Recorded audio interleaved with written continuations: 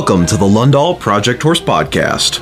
We're aiming to make horsemanship more accessible, documenting our own journey as up-and-coming horsemen, and using past experience and mistakes we've learned from to give tips and advice and bring value to others.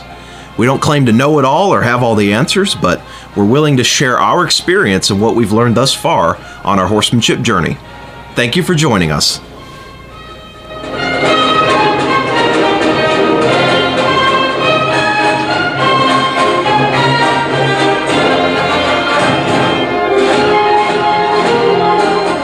Welcome back to another episode of the Project Horse Podcast. I'm Jake Lundahl, here joined with my brother Luke. And today we've got three different segments. We're going to initially talk in our beginner groundwork segment about those danger close scenarios, kind of going along with some questions we've seen recently about people. You know, they're doing the round pinning and their horses are just, really not respecting their personal space, getting aggressive, getting domineering at times, what the root cause of that is and how to fix it. In our beginner riding segment, we're going to talk about the quote-unquote the perfect horse that still has massive holes in its foundation, going back to some other Q&A questions we've received, kind of along the lines of, well, my horse is perfect in the arena, but then get him out on the trail or really put pressure on him and he has a meltdown. Finally, in our more intermediate and advanced segment, we're going to continue our discussion that we left off with last time. We've been mentioning a lot about bending transitions in previous episodes, and we're going to elaborate on that some more, talk about the importance of it and where we apply those in different training scenarios and in things that we're doing and why we like that so much.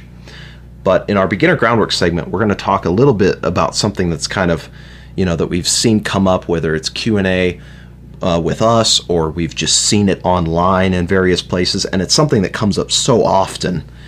We figured we would address it, and it's people who are trying to start a green horse, or they're retraining an older one. They're starting out in the round pen, but they're just not committing enough to initially getting that horse's feet moving, establishing that respect, getting control of that horse's feet, before they start creating a lot of draw in that horse and trying to get up to the horse, get their hands on them, get in close to the animal.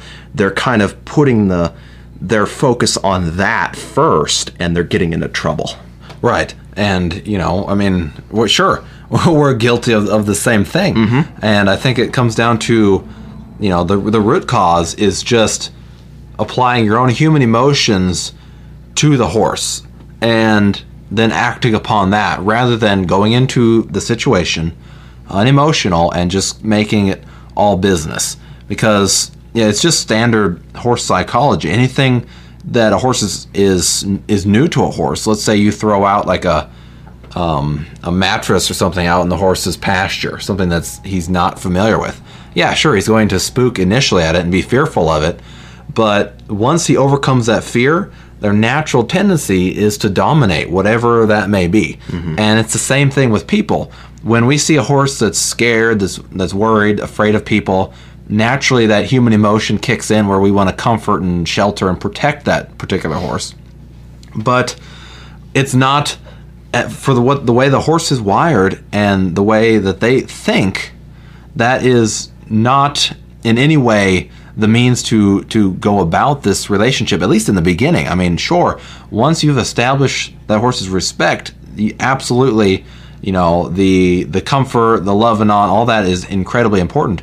But in that early stage, it's all about establishing respect and showing the horse who the leader is in that pack. Because before comfort, that's honestly, the comfort area is one of the last things in the horse's priorities that he cares about.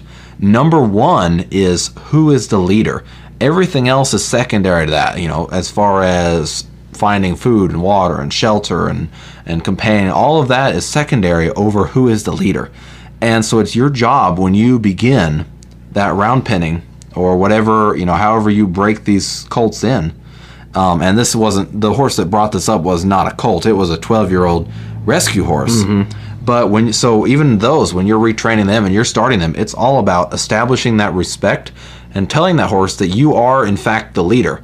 Because like this lady ran into the trouble where this horse started aggressively following her around the round pen, ears flat back, teeth bared, looked like a snake, like a water snake following a canoe or something. Is when when you go in there and you do not establish that respect. Once the horse is no longer fearful of you, then that switch flicks and he says, okay, I understand what this is. It's nothing that's going to hurt me. I don't need to fear it, but it by no means proved to me that it was the leader. And that's really all they care about day one is, okay, when things hit the fan, who do I turn to get me out of the situation? Mm-hmm. That's the number one priority is survival. And so they need to turn to that leader to say, okay, we're galloping off to the west. Let's go. So he's looking for that setup initially. Like, okay, who is this? Oh, I don't need to fear them, but they're the leader. I need to respect that person. But when you try to address the fear element first, which isn't even an issue, it's just a symptom of a cause, and that cause is generally always rooted in a lack of respect. Mm-hmm. But so if you start out that relationship just trying to soothe the symptoms of it, pretty soon that horse will no longer be fearful of you and will say, okay, this person has by no means told me that I need to respect them, so maybe I need to take matters into my own hands for my own safety and take control of the situation and prove to them that I am the leader. And that's when you run into problems with an aggressive horse. Yeah, and I just think, it's very typical human psychology to get hung up on trying to get the horse to join up with you, follow you around, get in close, be all cuddly. Basically what we would call create a lot of draw in a horse and be uncomfortable with the idea of doing a lot of driving initially, moving that horse's feet around, gaining control, moving them left and right. But that, like you just talked about, it's essential for that horse's psychology to start the relationship off on that foot. And if you don't, it'll come back around to bite you in a huge way. Probably the most profound way we've seen that happen is with wild horses who their buffer zone between what they'll fear and what they will try to dominate is extremely thin. We see that a lot where someone will get a horse, a Mustang in, and sure, they're fearful, they're apprehensive at first, but if that person doesn't establish that respect right off the bat and they just make all their focus about getting this horse close and getting this horse confident about following them around and being up close to the human, well, then what starts to happen is that horse very quickly switches from being fearful of you to seeing if it can dominate you and really trying to figure out who's the leader between you and establish that. Their instinct to get that hammered out quickly with any new companion or whoever's in their herd, that instinct is so strong, and it's still there in domestic horses, and it's very important with young horses especially. We think, we've talked about it before, setting the tone of that relationship early on. And it's super critical to be mindful of it, like in the example that just got us talking about this subject and why we brought this up, in the case of that rescue horse. Like, it's super important. You have no idea where this horse has been, what sort of baggage it brings to the table, and that, they'll lie to you, quote unquote. And that's what happened to this lady. Was oftentimes what you'll see is if the horse is a little fearful or apprehensive, they actually have in this horse's case, I'd be willing to bet money this thing has gotten away with a lot of disrespectful and dominant behavior toward humans in the past. Now it's in a new place, there's a new person working with it, it's really not trained, so it has what looks like on a surface level, it's got some apprehension and it's avoiding you. And this person, they went through the motions of moving it around the pen, but way too quickly they started trying to get their hands on this thing and get close. And so once the horse got over that initial apprehension, that mode of thought kicked in of, okay, who's the leader between us? And very quickly that horse fell back into its previous, I would say, I'd be willing to bet it's had a previous pattern of doing this. It acts fearful and skittish. People get up to it, and then it very quickly switches into that domineering mode. And to solve that, to avoid that, to compensate for that in your training, to establish that respect and get the horse's feet moving initially, people are, they're kind of wary of that. They see that as being aggressive, that they're not comfortable with doing that. If the horse is afraid, That's totally a human thing, and we get it. We've been there before, but it's absolutely crucial that you put your emotions aside and get control of this horse's feet first.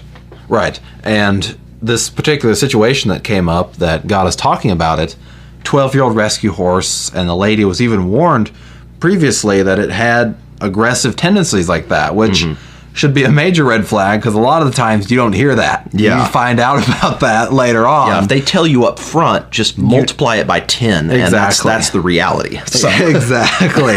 And so even in a situation like that, you for sure don't want to mess around at all with, getting this horse quiet and following you around. That should be the last thing on your mind. And really, to let the cat out of the bag. Like, it looks great, and it's so cool at the end of a session to have the horse following you around and being nice and relaxed.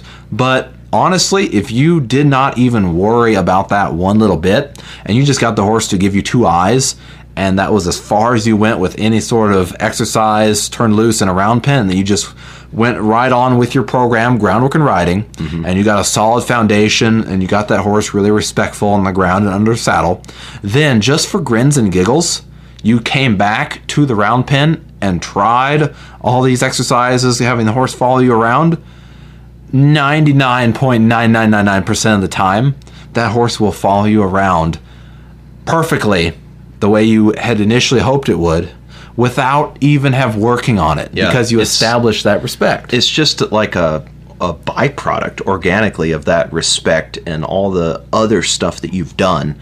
That shouldn't be your end goal, and people focus on trying to achieve that as a goal in their training way too early on. Like, this lady had done maybe 1 or 2 quick sessions in the round pen and was already trying to get this thing to draw in close, get up there, get her hands on it. You should be a lot more cautious and not try to move things along in the draw direction that quick. And so, before we go further with the philosophy, I'd just like to say, well, how do you know, like, how much should you do? Because we've talked to a lot of people that they're still round pinning their poor old 9-year-old gelding that absolutely does not need it, and every damn day they've got him in there as the warm-up, like, reinforcing it. And then there's other people that do 1 session and then they never come back to it. But where's the middle ground? Well, good rule of thumb is that, especially if a horse that you're retraining, you should do nothing but a week of groundwork, and you should do your round pinning exercises from at least 5 to up to 7 days in a row, probably for a couple of weeks, in that initial stage, if it's a green horse, at least until you for sure got control of this thing's feet, that when you direct it off, you point a direction, you want it to lope left or right, like, it actually responds, it'll move its feet, you've got some control, it'll stop, turn, and look into you. Just that you've got some control, you've got some respect. What that doesn't entail is the horse not listening at all, either racing around the round pin or it won't move on command, or when you do turn, it turns into the fence away from you, or if it turns into you, it buzzes by super close to where you feel its hairs brush you because it's just not even remotely making an effort to stay out of your personal space. Just like, you can overdo it if you carry it on long into the horse's career past what you need. But most people do not do nearly enough of it in the beginning stage. It's funny. They don't do enough. Like, they'll do a couple days of groundwork and then get on a green horse. But then they're always doing this foundation level groundwork stuff long after. It's, a lot of people have it twisted where, no, do enough of it and be sure you're committed early on, and then move on from it. Right. And I think a big reason for that, too, is a kind of a muddiness in the water, so to speak, or unclear nature of liberty versus exercises in a round pen. Yes. And exercises like your groundwork exercises in the beginning have no bearing on anything other than to make a safe partner to handle on the ground and ensure a safe and productive ride. Yeah. That's all that they entailed. Your round pinning exercise in the beginning is literally just a preparation for being able to lunge this thing. Right, exactly. And so the horse following you around is it's nice and all, but it is absolutely unnecessary.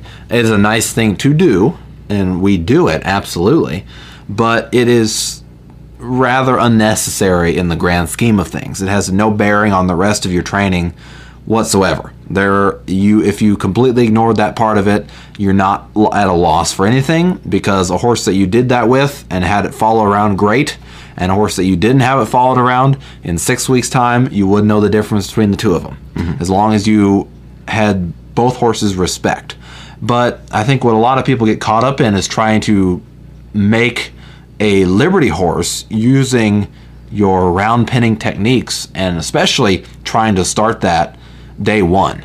You know, when they begin the round pinning exercises, immediately having a Liberty horse in mind. And a Liberty horse is a completely new discipline as far as groundwork is. There's groundwork, and then there's Liberty. It's kind of like there's Western pleasure, there's hunter hack, there's reining, there's cow. Like, those are different disciplines as far as in the genre of riding. Well, in the genre of groundwork, there is your groundwork to gain their respect, to gain their control. And then over here we have Liberty, and they're two separate things altogether. Yeah. But I think people, and we've been guilty of this in the past too, is, you know, there's a lot of things out there that people see, or, you know, there's people posting videos showing off about how their horse on day one can follow them around the round pen like a puppy dog, you know, and a lot of the training DVDs out there have that. They present that as, in their defense, a good byproduct to have, but these people then take it a little bit out of context, and I think a lot of people get worried that, like, if the horse won't follow them around like that very early on, that they're doing something wrong.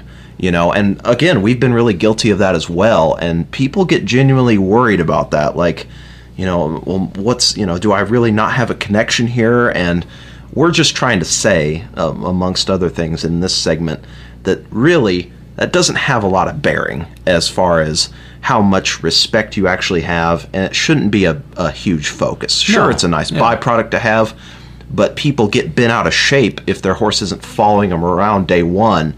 They think they've failed, essentially, and that's not true. Yes, you can't judge your skill as a horseman and the progress you've made on whether they're following you around after 4 days of working on a round pinning exercise. Yes. That's totally unimportant. It does not matter, because in the long run, as long as you focus on a relationship of respect, that will come in time. And if you so choose the path, when you start your Liberty work, that will, you know, take form on its own as well. But just like with riding, like if I have a reining horse or a barrel horse or whatever, or just a regular horse here in training, for the first, say, month to 6 weeks, you wouldn't be able to tell what I'm doing, the difference between, let's say, the 10-year-old halflinger stud that I'm riding as a training horse or the 2-year-old reining horse. You wouldn't be able to tell the difference between what I'm going to do with either horse, because I'm only focused on getting that horse confident, broke, quiet, relaxed, soft, and supple, retraining those good mental habits. Then, once I have that foundation set, then I'll take them on their separate paths. This one's going to be, you know, old Haffy's going to be a trail horse, and this 2-year-old is going to be a reining horse. And then they diverge onto their different paths. The reining is just like that. The groundwork in the beginning is just like that. It's in the very initial stages. You're just setting a good foundation. You're just trying to lay that cement, get everything smooth, get the structural integrity right, so that you can build whatever type of horse if you just want one that you can lead to the barn, saddle up, no problem, and then go ride, that, you know, it doesn't matter. In the beginning stages, all of your groundwork is the same. It's all focused on that foundation and that respect. Once you have that, you can either be real lazy with your groundwork and do the bare minimum and just ride it, or you can build off of that and make it a Liberty horse. But in the beginning stages, how you start it, whether you have it follow you around 100 miles in little circles in the round pen or not at all, will not have any bearing on that, because you're still on the path of just establishing a solid foundation. Exactly. And, you know, just going back to a lot of people because of the things we've talked about, they focus way too much, way too soon on trying to create a lot of draw in a horse. This isn't an exact analogy, but I'd ask people to kind of think about it in this way. And I think we've all been in experiences, different places that you've worked. Think about, have you ever had a new coworker show up for their first day on the job, and there's just something a little bit off-putting about them? Like, they're just trying way too hard to be nice. They're trying to infuse themselves into, the office in-jokes, and, trying way too hard to, jump headfirst into the culture that's that the rest of you guys have kind of created. And you're just it's just a little bit awkward. It's they're kind of coming off a little bit, it's kind of rubbing you the wrong way, regardless of whether or not they deep down are a good person. Just everyone's just because you don't really know this person, you haven't seen them work. They're the new guy. You don't really know whether or not you respect them yet, and yet they're trying to be way too friendly, way too nice, trying to inject themselves into the social situations, the office politics, the in-jokes, the memes, everything that everyone else has already created and shared, and they all know and respect each other. Now comes this new guy completely out of left field. It just doesn't fit. It doesn't mesh. And everyone's been in those awkward situations, and that's kind of what it's like when you go in the round pen, in the first or second session, and you're just trying way too hard, way too early to get up to the horse, create a lot of draw, get them following you around, get your hands all over them. That's kind of what's going on in the horse's mind. No, you need to, in the case of that coworker analogy, you want that person, at least this is my mentality, and this is what I've tried to do when I've been the new guy, is just buckle down, put your nose to the grindstone and work. And then gradually everyone sees that, and they'll kind of warm up to you, and you'll develop that mutual respect there. And it's kind of the same thing with this. Get in there, move their feet around. It's not you being the bad guy. It's you taking the necessary steps to get that respect and establish that leadership role first. Then you can have a nice, friendly, touchy-feely partnership after that. But not before. You can't make that the first thing that you're aiming at. Exactly. I think, and another analogy, a real-world analogy that people can see physically kind of play out in front of them. And I wanted to bring this one up because this was always a point of frustration. I know for me personally, probably you as well. We'd see the clinicians or the videos or whatever, and the horse is following them around, and we're like, oh, am I failing as a trainer? Why won't mine follow me like this? It's day 3. Yeah. How do what do I need to do to bribe? Do I need to bribe this thing? Maybe. I mean, what's it going to take? A handful of grain, maybe a can of Coke. I mean, I'd run up to that. And if you watch the Road to the Horse, that colt starting competition, you'll notice that one of the big selling points that a lot of clinicians will use to get the crowd really going is when they walk out of their round pen, or after they've done their obstacle course ride and then they've done their freestyle, they'll do something weird or whatever. They'll shoot a gun or crack a whip or rope something or whatever, or stand on the horse, and then they'll jump off, and then they'll throw the rein or dally it around the horn, and then just walk off toward the in gate. And the horse follows them, and the crowd goes nuts. I mean, they just melt like butter. And it's a cool thing to see. It's like the horse is really locked into that one particular person. And you brought up one point about just animal psychology in that situation. And the other point is that you notice all these different clinicians from all over the place, they all have their own unique style of starting that horse. Some people spend a bunch of time in that round pen working on changes of directions, following them around. Other people, they go just straight cowboy. They just rope it, pull it around, get a saddle on it, and let's go. Mm-hmm. And everything in between those two extremes. But all those different approaches and those different programs, they all have one thing that is centralizing for all of them. And the same across the board, which is they all build that relationship on respect, and I am the leader, you're the follower, and then everything kind of follows after that. But respect is the paramount that they start that relationship off with. And so the fact that horse, after 3 hours, I think it is, follows them out of the arena, that's just a byproduct of that respect that they had built up to that point. Absolutely. And that's what, people get, I think, misled by terms like connection and relationship and building trust with a horse. And how you do that, how you build that trust, is get that respect first. Move that horse's feet left and right. Get that respect, and then the them being comfortable around you, them wanting to follow you. If you want to carry that on further later on and make that into liberty and stuff and play around more on the ground, whatever you're after, that's fine. But it all comes down it starts from a foundation of respect first. And not enough people are committed enough in the initial stages in the round pen to doing that. They're worried too much about getting up to the horse and, making the horse feel comfortable in their presence, when they should be making the horse comfortable about the fact that they can move that horse's feet and that they are the leader in that situation, because that's really what the horse is looking for. All right, so let's get into this other Q&A question, and the reason I picked this out is because it's like a good archetype of several questions we've both seen and we've gotten submitted recently. But I thought this was a good example for us to kind of break down and comment on a little bit, not in a super judgmental way, because obviously, just like everything else we talk about, we've probably been guilty of these same mistakes many times over.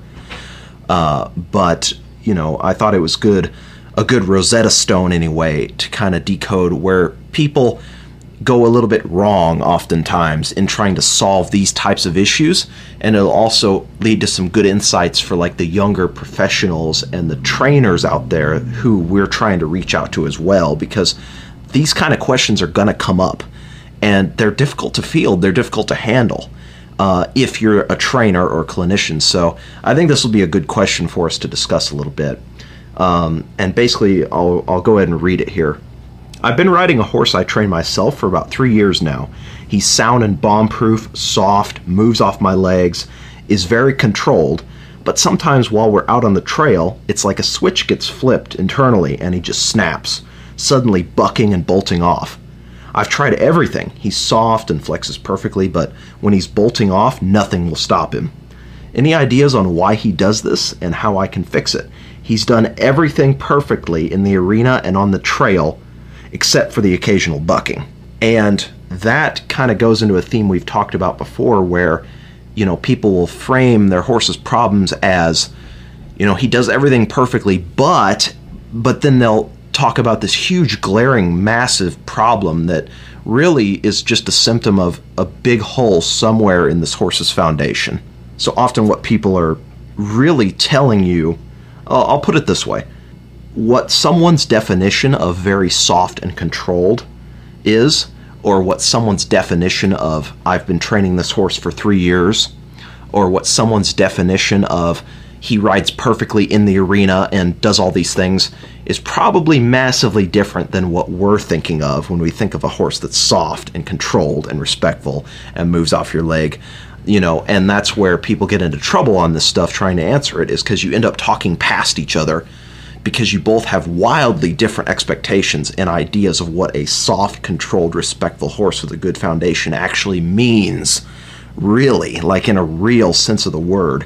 And so a big part of a question like this, I guarantee you, and this would be valuable for us in answering this question, is this is where video coaching would really come in handy, is a situation like this, because I guarantee that someone, they're not a professional, and we're not trying to be judgmental, but 99 times out of 100, when it's this type of a question, if you then are able to see video or see in person this lady interacting with their horse, you'll notice major glaring red flags in that horse's behavior that's going over this person's head.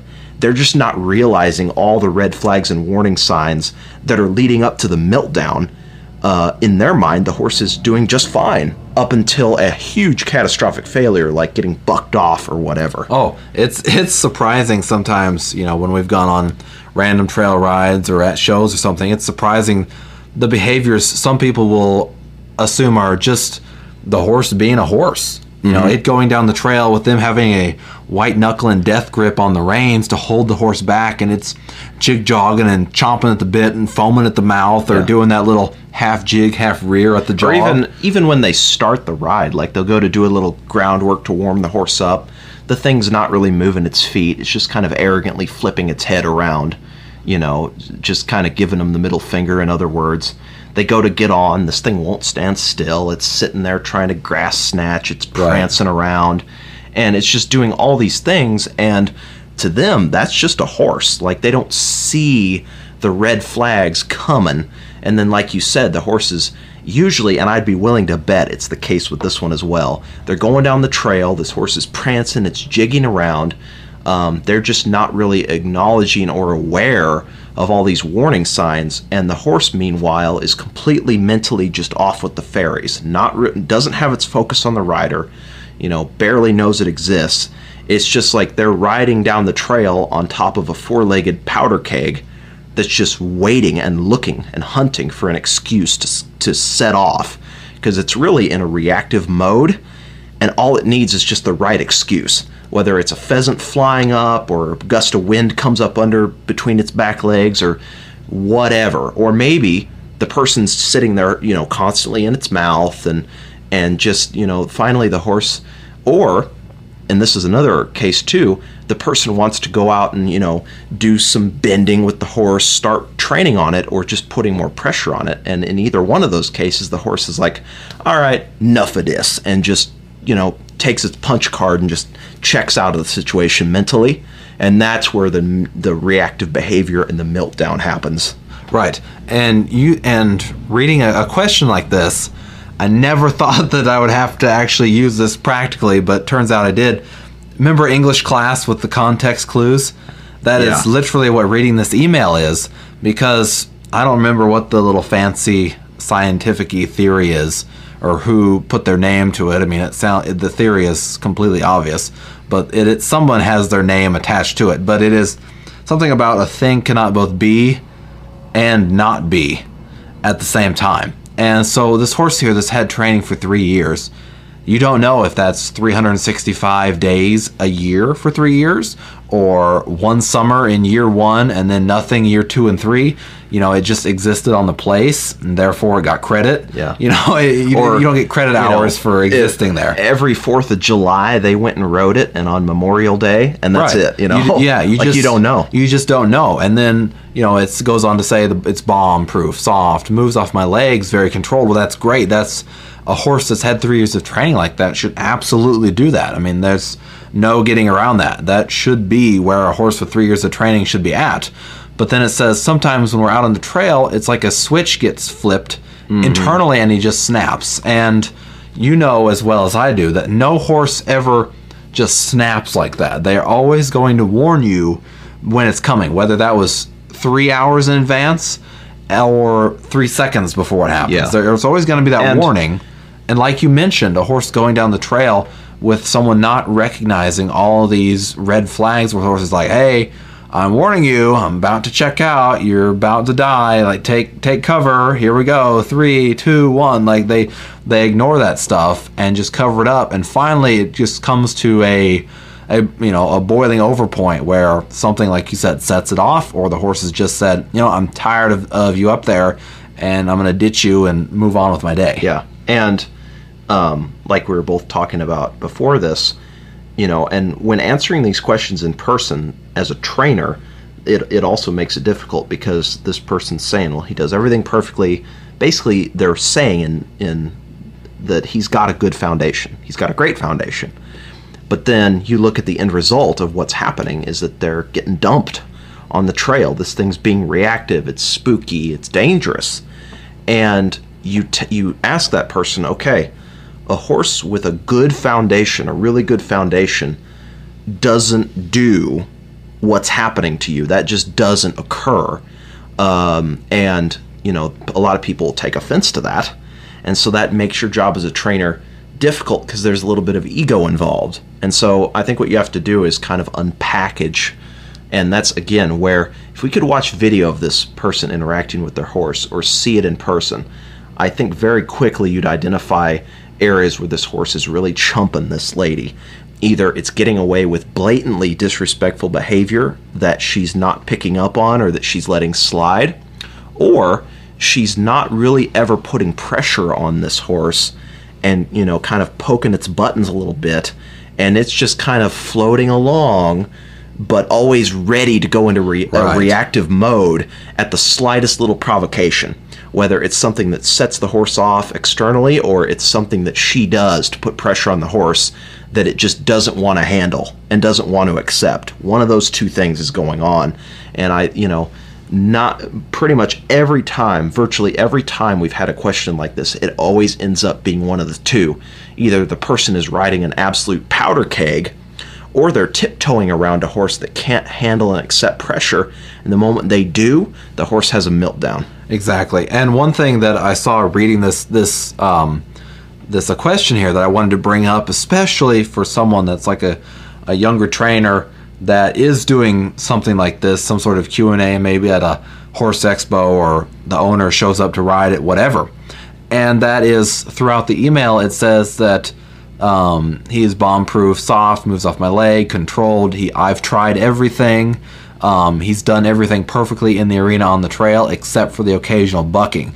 And I know, just speaking from experience, when you get a question like this, it's a little bit easier in a way doing it online, and it's a bit harder in a way online, answering a question like this, not being face-to-face.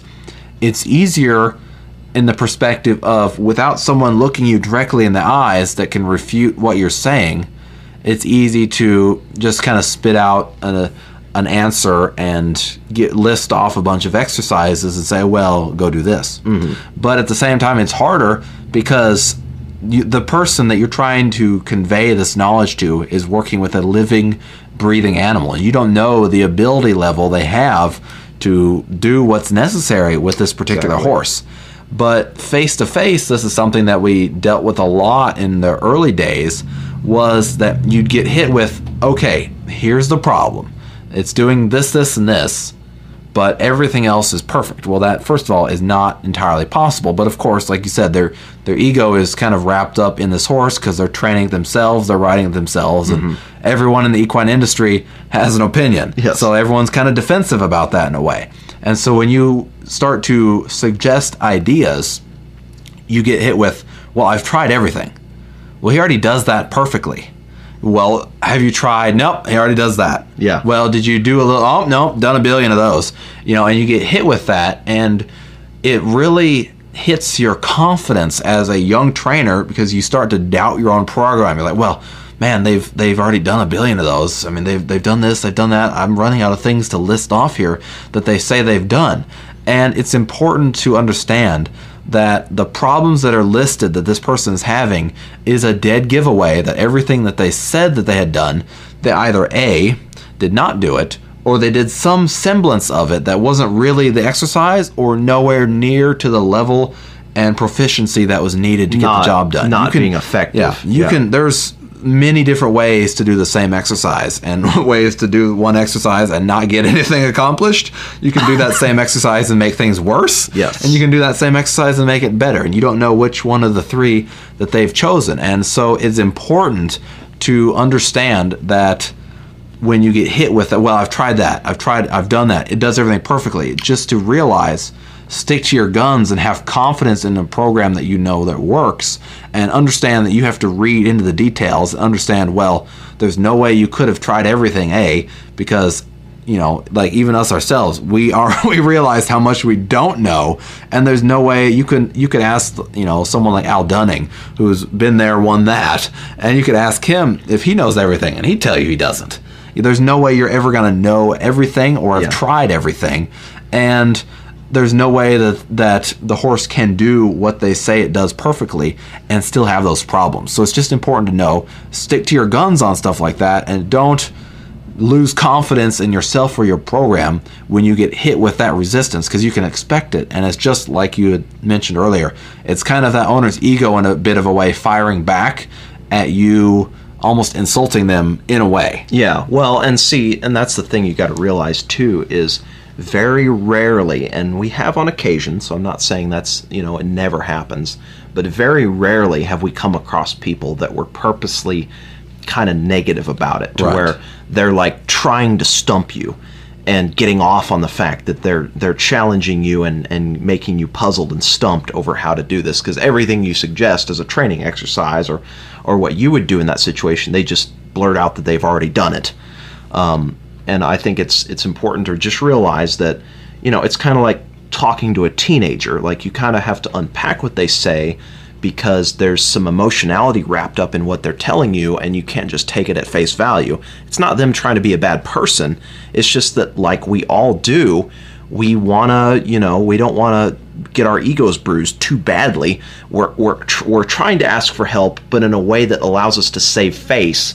But then it leads to miscommunication like this. And the reason why I pulled this question out was precisely because this person posted this question online, and you had a bunch of people jumping in, trying to do what we just talked about, trying to just offer little bits and pieces of exercises and things to try, and trying to operate within that framework, taking what this person said at face value. And it was the same dynamic playing out. She'd be like, well, I tried that exercise. I've been doing this. I've already done that. And what you have to do if you're answering a question like this, and what we would suggest in addition to seeing this person actually interact with their horse, and I guarantee you would see exactly where the problem lies and be able to walk this person through and open their eyes a little bit. But in answering this face to face, you kind of have to reframe it a little bit. Not come out and outrightly attack them, but clearly what they're saying is the problem and the meltdowns that's happening versus what they told you about the horse doing everything perfectly. It doesn't add up. And you just have to bring them around to the idea, well, clearly there's something else going on here. There's some hole in its foundation. And really what they're saying when they say, oh, I've tried everything, they've tried everything that they know or that's up to their level of ability right now. And it's, they probably, more often than not, have a wildly different standard of what tried everything means compared to you. So we found it very valuable to help people through that. And again, the video coaching like we talked about, or doing it in person, private lessons, this lady would be a perfect candidate for that, because then you can let them see exactly where things are falling through the cracks and there's negative stuff going on, disrespectful behavior, or just a lack of effectiveness that this person isn't addressing or isn't picking up on, that is just kind of, things that are getting let slide, and then it catches up and bites this person in a bad way when they go out on the trail. But it's a lot more complicated question that requires you to actually, get in there and get more hands-on instead of just, spitting out training ideas, like just little exercises and things. That's the absolute wrong consciousness, the wrong approach to take on something like this. You need to actually see how this person's interacting with the horse, and then, not in a judgmental way, because everybody starts out a beginner, but just try to help them see where things are getting let slip and how they can be a little bit more effective. Like 9 times out of 10, they're doing exercises like you talked about. Oh, I'm doing the lunging. I'm doing all the bending. I mean, this horse is soft. And then when you see it, that horse is soft maybe 25% of what it actually should be by your standards. Or it's lunging, but it's barely putting effort in, and it's just getting by and just going through the motions, and it's not really mentally engaged. Like, you just have to work through that stuff with this person, instead of doing what everybody defaults to, which is just to spit out training ideas. Well, and dovetailing into that kind of segues into one thing I wanted to get into about the advice that you would give in this particular situation. Is a question like this that is a hard question, because this person's been riding the horse for 3 years and they're having these problems. So obviously this horse is a little bit too much for them to handle right now. They're a bit in over their head. Yeah. And there's nothing wrong with that. That happens a lot. It happens to everyone. I know it's happened to us, and it's just the nature of the business. You have a living, breathing animal. But at the end of the day, you have a duty, just to being a decent human being, to give them the advice that they need. Not so much maybe the advice they want to hear, but at the end of the day, like, you have to be able to leave this person, and you don't want to get someone sending you a Facebook message, say, hey, I'm a friend of so-and-so's, you gave them this advice, horse flipped over on the trail and now they're dead. You don't need to hear that. You need to give them the advice that is the best suited for that situation. And a lot of times people will bring you advice and they expect a quick fix.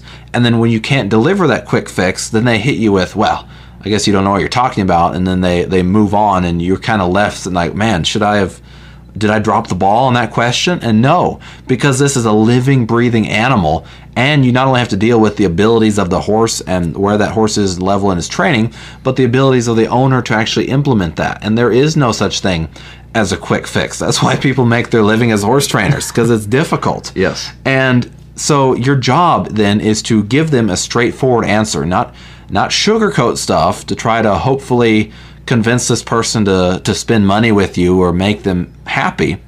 Not go to the other extreme where you inflate your own ego by really ripping this person down and over exaggerating everything, but just give them at face value. Like, I don't like people that sugarcoat answers, but probably what gets under my skin, or my bigger pet peeve, is the people that say that pride themselves on telling it like it is, but in reality they go way overboard all the time, and they kind of inflate their own ego by ripping people down. It's like if I took a car to a dealership and I said, all right, tell me how bad my tires are worn, and they said, well, you've got 50% tread left. Okay, that's face value.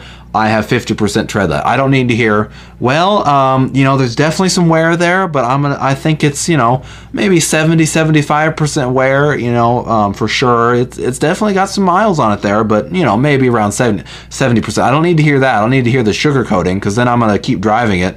I'm going to wear the tires out, and then I'm going to end up with a flat. But at the same time, I don't need to hear, what have you been doing? How have you been still driving this car? Do you not care about your own safety?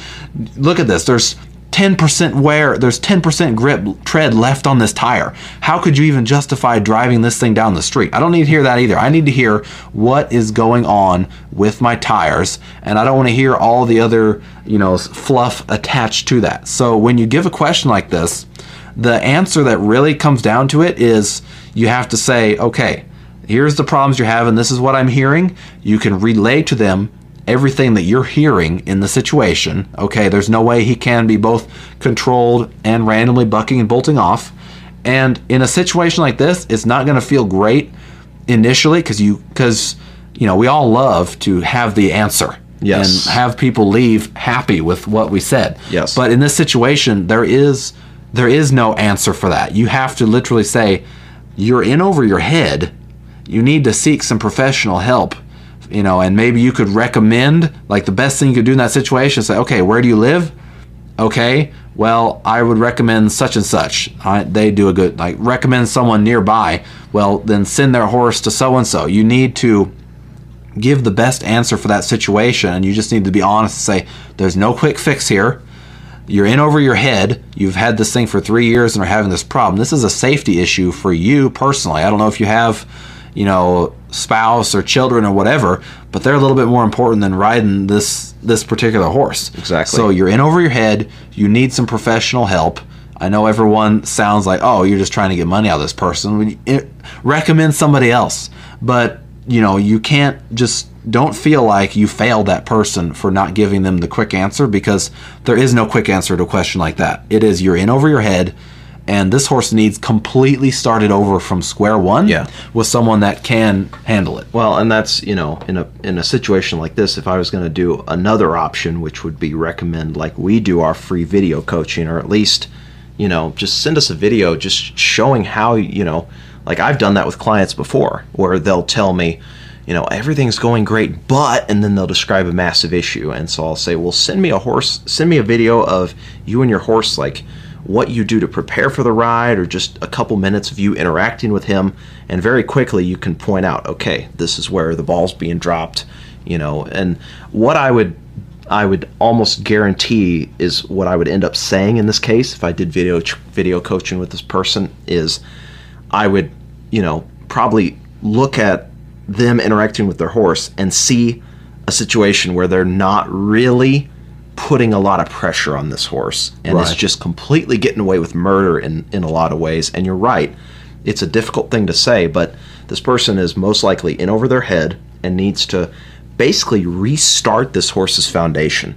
Like, as painful as it is to contemplate, you would literally, and we would have to, if we took a horse in like this for training, what would we probably end up doing? Going back to square one and re-establishing everything, like from the round pin on, and making this thing able to handle and accept pressure, and just getting more control of its feet, getting it softer. It's a full spectrum issue. There's not one little nicely in a box with a bow on top thing that you can say. But again, if you're a trainer in this situation, you have to be able to communicate that, you know, not to be harsh here, not to overdo and over-exaggerate, but not to sugarcoat either. Like, you're in over your head, clearly X result would not be happening if the horse was, you know, completely bomb-proof and solid and just had a great solid foundation. Something is missing. Something's not adding up. Right, and just just offer your honest opinion on the situation, because again, the horse industry full of opinions. If they don't like what you have to say, they'll find somebody else that may tailor what they say to what they want to hear. But that's not a problem that you want to set yourself up to deal with. You just say, with all due respect, this is the way that I see the situation.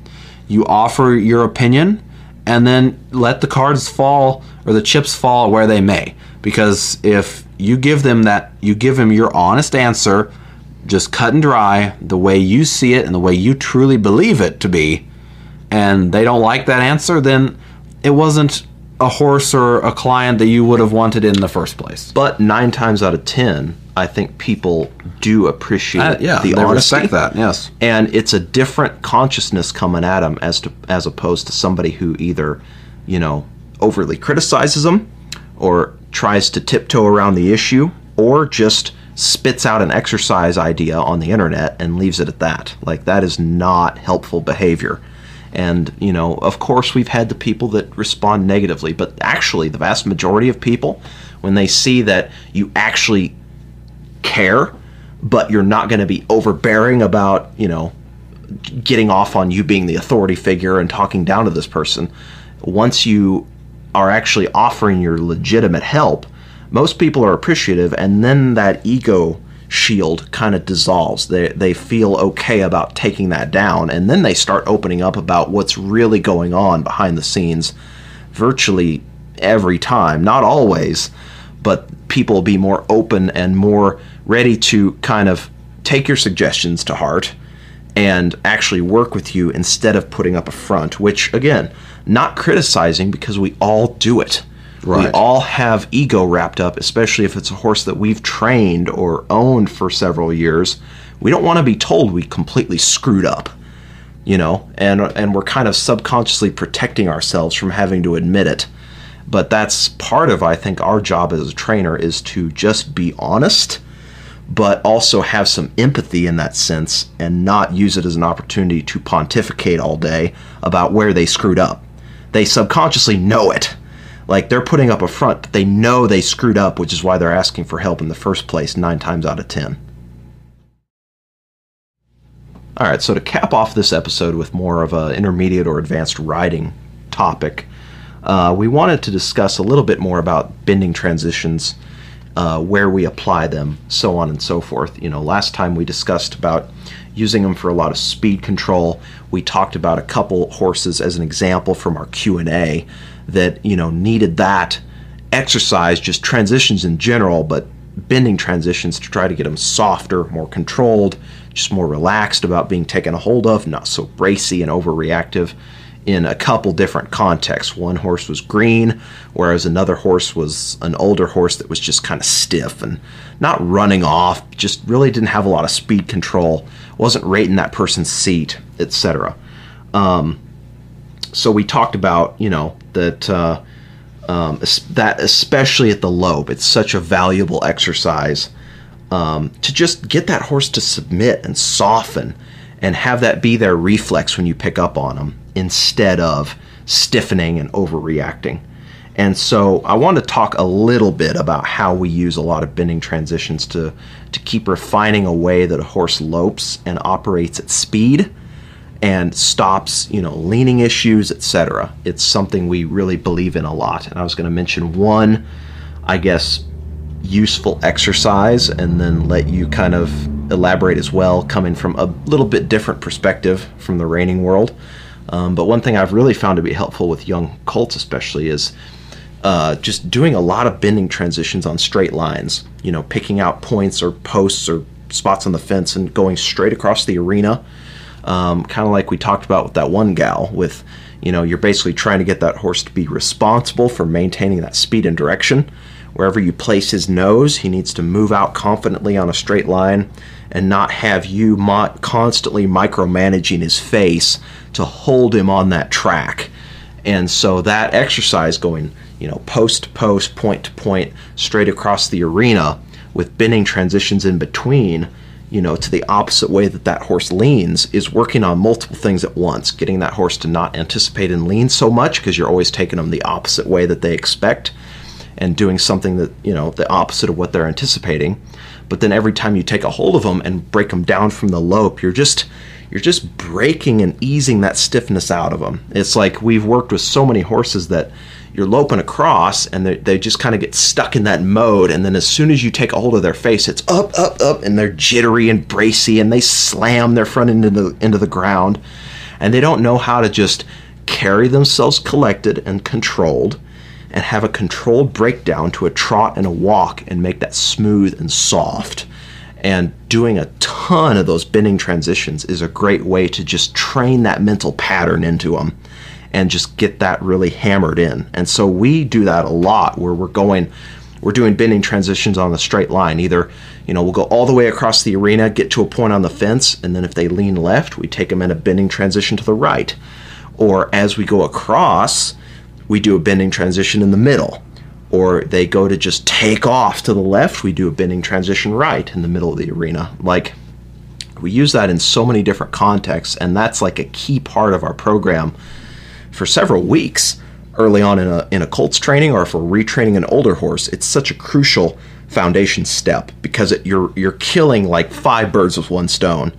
You're working on direction and speed with minimal micromanaging their face. You're working on softness, doing controlled transitions, which just creates not only physical softness in a horse and teaches good mental patterns. It's like you're getting them mentally soft and mentally pliable and just ready and accepting, even if they're going at speed, to being taken a hold of, instead of just, either bracing up for a fight or acting surprised when you do make contact with their mouth. Right, and horses are experts at anticipating and figuring out kind of what that pattern is and what to expect and preparing themselves for that.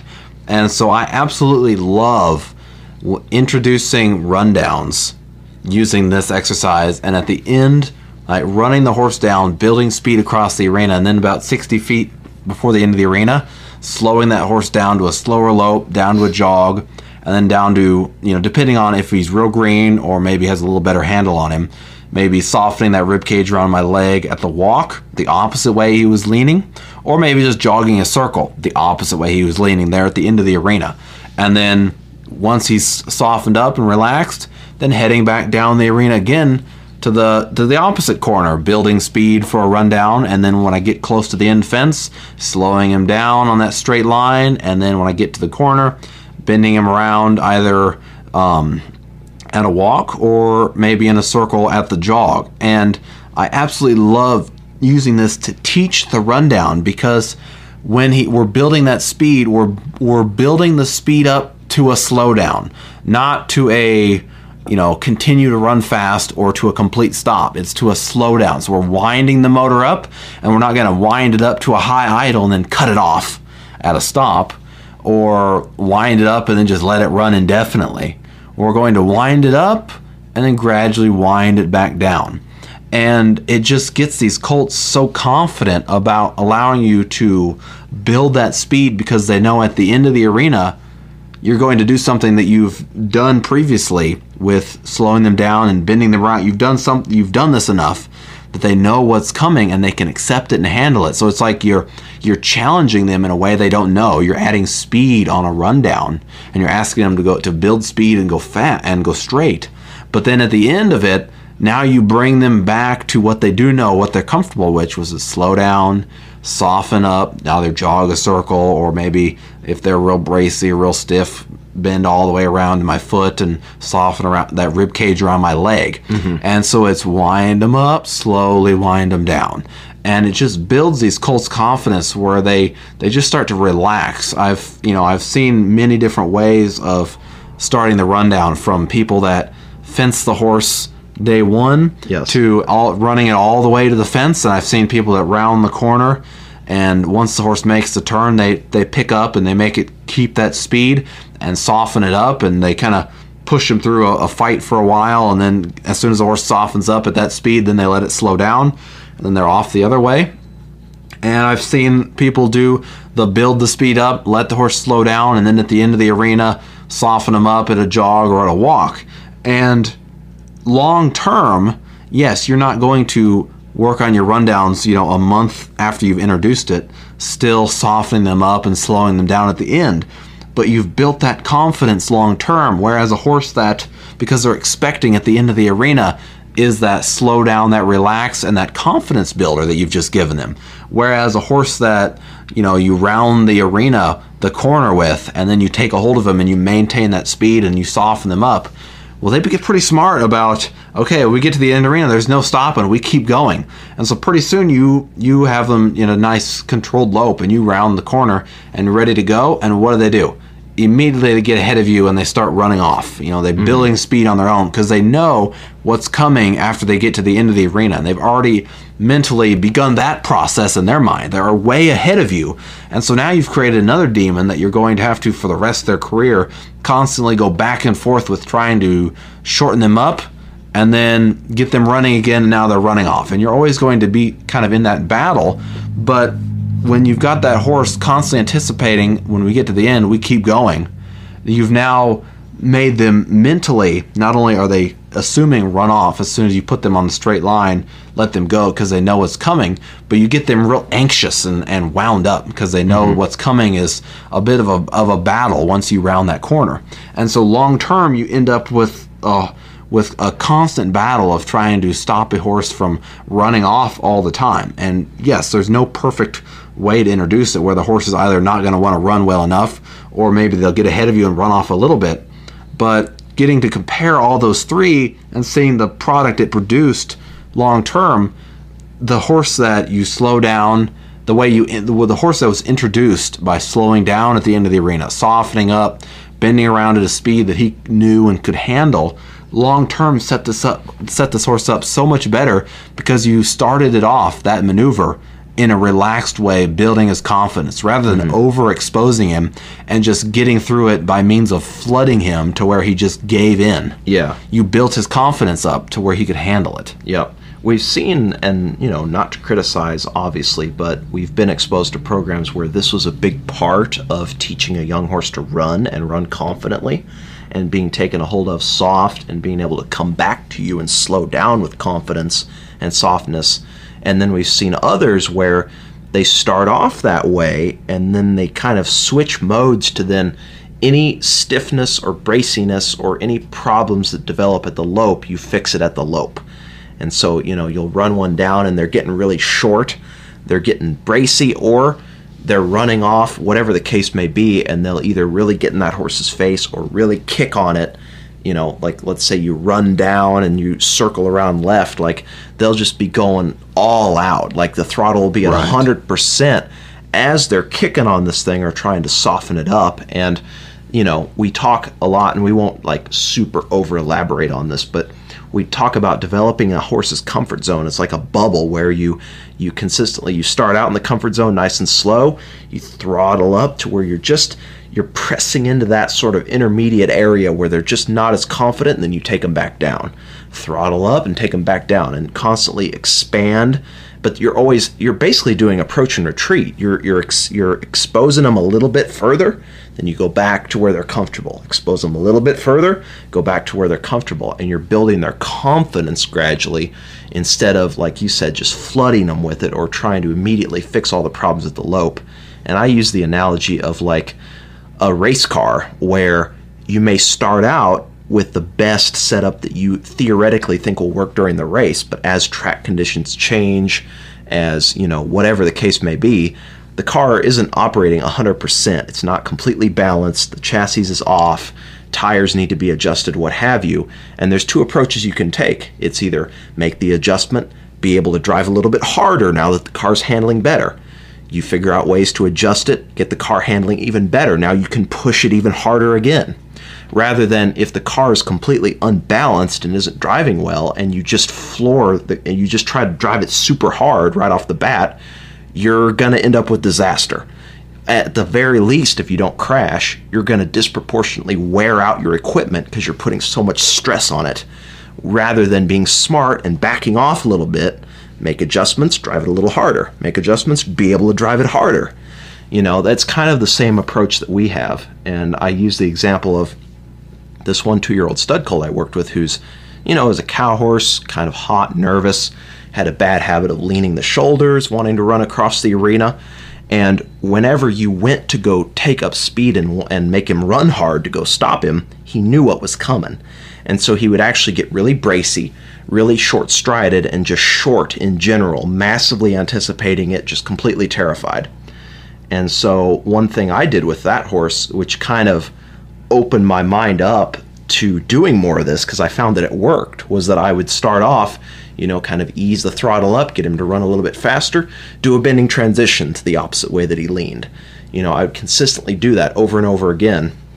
Oftentimes I do a bending transition to the opposite way, the opposite of the lead that we were on. If I ran him down the left lead, I'd take him around right, break him down to a jog, soften him up, blah, blah, blah. Once he got more confident, I'd do kind of what you were talking about, where I kind of take him into a soft circle and just ease him back down rather than breaking down from the lope as quickly, but I would still throw bending transitions in there. And what I figured out was this horse would allow me to lengthen him up and run hard, but he was always more confident in the fact that toward the end of the arena, we're going to be kind of powering down and he can come back to me soft, and it's okay to do that. And so his confidence built to where he'd let me push him harder and harder and harder because he knew he had a place that we could retreat back to that was safe.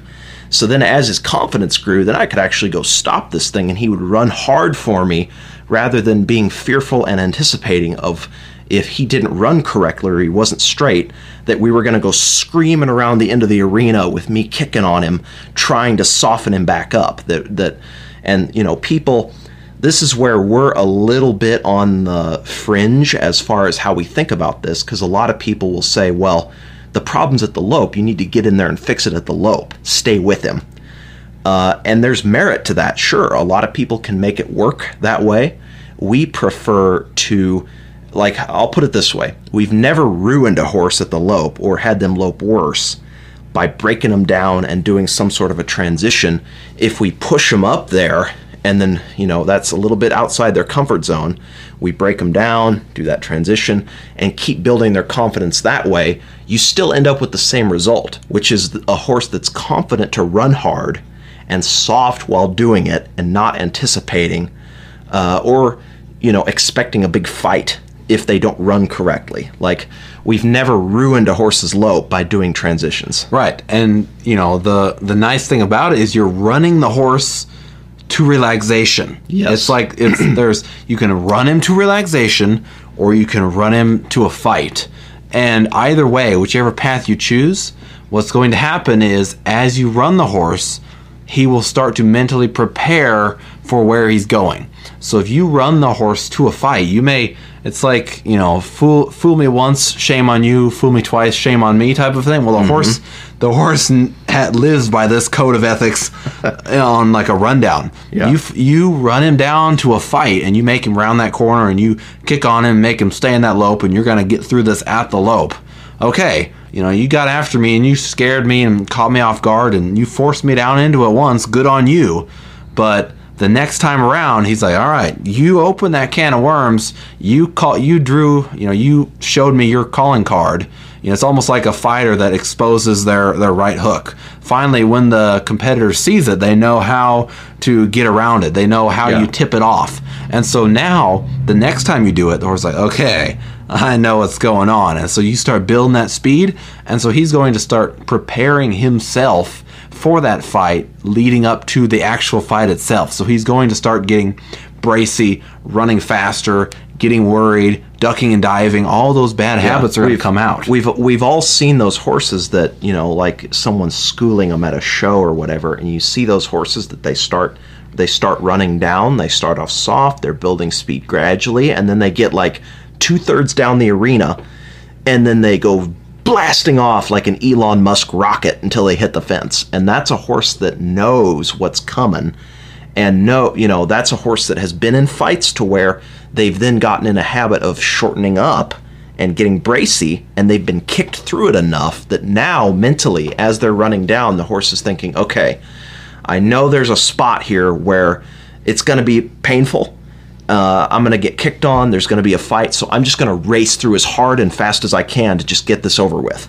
Well, and they just completely leave. And that's the opposite of what we want. Exactly. You see that a lot at the shows when they're fencing those horses.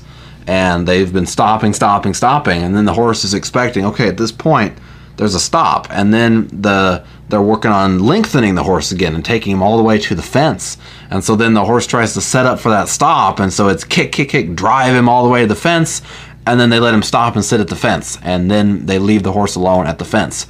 Well, pretty soon, he's no dummy. You do that one time, he knows what's coming. So he gets about that, especially an older horse, they're the worst at this. They get 60, 70 feet away from that fence, and you just see them hollow out their back. Their neck just flips up. It's almost like on a hinge. It doesn't like flip upside down, but it goes from like real level to just up here like a giraffe, and they just blindly run to the fence. It's like they're dashing to comfort over there at the fence because they know what's coming. And using that, especially, you wouldn't, as weird as it sounds, you introduce this to a 2-year-old, it makes a huge difference with, say, like a 6-year-old 4 years down the road, because you started this maneuver off, you've introduced it with confidence as your number one priority to teach it, rather than trying to make this a +1 rundown. You're focused on confidence first, let the other stuff kind of catch up when it does. And it goes back to you're running the horse to relaxation. Yeah. And in softening the horse around or jogging him around a couple circles at the end of the arena, you're still putting his feet to work in a way that he's not going to be looking forward to getting down there, much like the horse that's fencing that is trying to escape the kick from it setting up for the stop, and so it blindly gallops to the fence because it's trying to gallop over to the rest and the comfort that is the fence leaving him alone.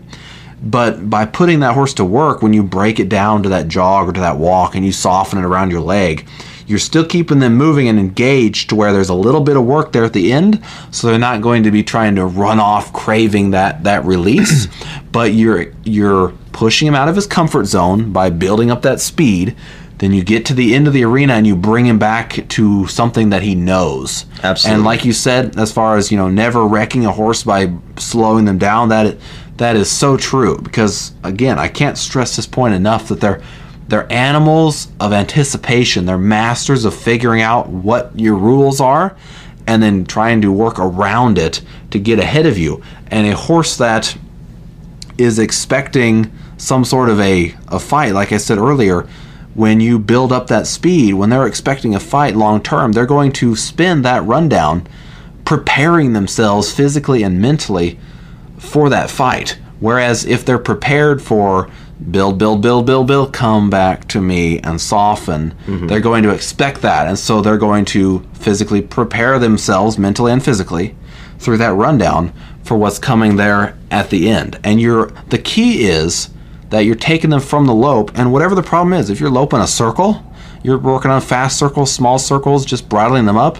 The key is that when you run into an issue, especially with a younger horse, rather than trying to flood them and just push them through it, take them back to a speed that you know darn well you have that horse controlled and soft and they're comfortable with, because you slow down their feet, you slow down their mind. So if you can take them down to, say, a jog and fix whatever that stiffness was or resistance or whatever, you still won. Like, you still accomplished whatever that was, because you did not release the pressure as you brought the horse from the lope to the jog. You didn't release that pressure until you got the softness or the response you were looking for. So you still technically won, but you did it in a way that built his confidence. You slowed him down mentally. I think that's where people see us doing that, and there's a mental disconnect there, because in their eyes we're pulling them off that maneuver and giving up in a sense.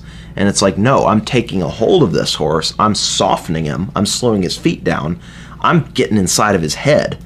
And it's not like I'm quitting the maneuver. I pushed the throttle up to where I think I was pushing the limits of his comfort zone and getting him that exposure, but then I brought him back down in a controlled way. But I'm still training, I'm still working on his mind, I'm still demanding that softness and that control out of him. It's not like I'm just pulling him off the stop and just quitting.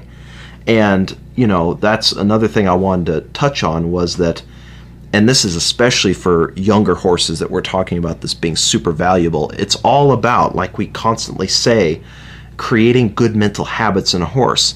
We're not saying that you don't ever go fence a horse the traditional way, and you got to stop them at some point. That's extremely important. What we're saying is you have built their confidence up to a point where when you do that, you don't have these mega fights that come through trying to kick them through resistance at the lope and, just stay at that speed that they're just not comfortable or ready for. You've built up their confidence in stages to where when you start adding intensity and pressure again and start really stopping them hard, that they mentally stay with you. They're not frazzled, they're not afraid, you're not pushing them way out of their comfort zone too fast. You're still expanding their mind every day, exposing them more and more, but you're doing it in a smart, incremental way that builds their confidence instead of just all in one go on a particular day in their 2-year-old year. And, obviously, there's people that do it that way, that get away with it, especially because there are horses out there that are total sweethearts, that are so mentally malleable that they'll just handle it. They'll just accept that. But then there's other horses that we both worked with that their personality just isn't compatible with that. They benefit more from our approach, and that stud colt I talked about earlier and what I did with him is just one example. There's horses that, especially the hotter, more nervous, more easily frazzled ones, that really benefit from this approach, whereas there's some extremely good-minded horses that you can get by with not doing a lot of this, but we feel that it's valuable regardless. Right, and I mean, there's tons of opinions on this, and some people see it as a complete waste of time, other people absolutely love it. I think it is invaluable for starting a young horse on a rundown program to introduce it in this particular way, building their confidence. But then again, like you said, there's tons of ideas on this. Some people think it's a waste of time and do the complete opposite of that, and they just go right to, all right, figure it out. I think it is, though, it makes your job so much easier because you've done the extra homework to set the horse up. Because you can never, if you're trying to progress a horse, every step that you take upwards in progression, you cannot totally prepare him for that. Exactly. But it's your job as a horseman, and it comes down to just how easy do you want the process to be. It's never going to be easy. You're going to always run into trouble and whatever.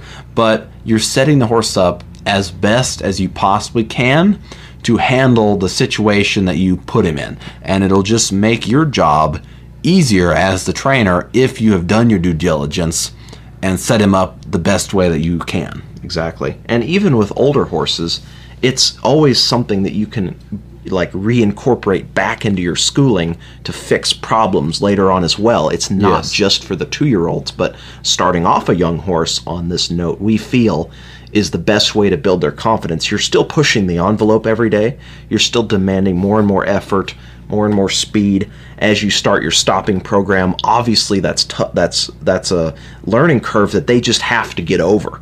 There's no getting around that. But the preparation and the build-up, it doesn't have to be such a giant leap across this chasm from, trotting around and just doing 2-year-old stuff in a hackamore to now we're just running full speed hard and trying to get these horses to run hard confidently just right off the bat. There's a little intermediate step there that we feel and that we know, especially for some horses, has been super valuable and super beneficial and has actually helped us avoid or fix problems regarding, horses running off, horses getting scared, horses completely unconfident that when you put your foot down on the accelerator and start doing things at speed, that just everything goes out the window. Their softness, their body control, their frame, everything goes because they're not confident to handle that.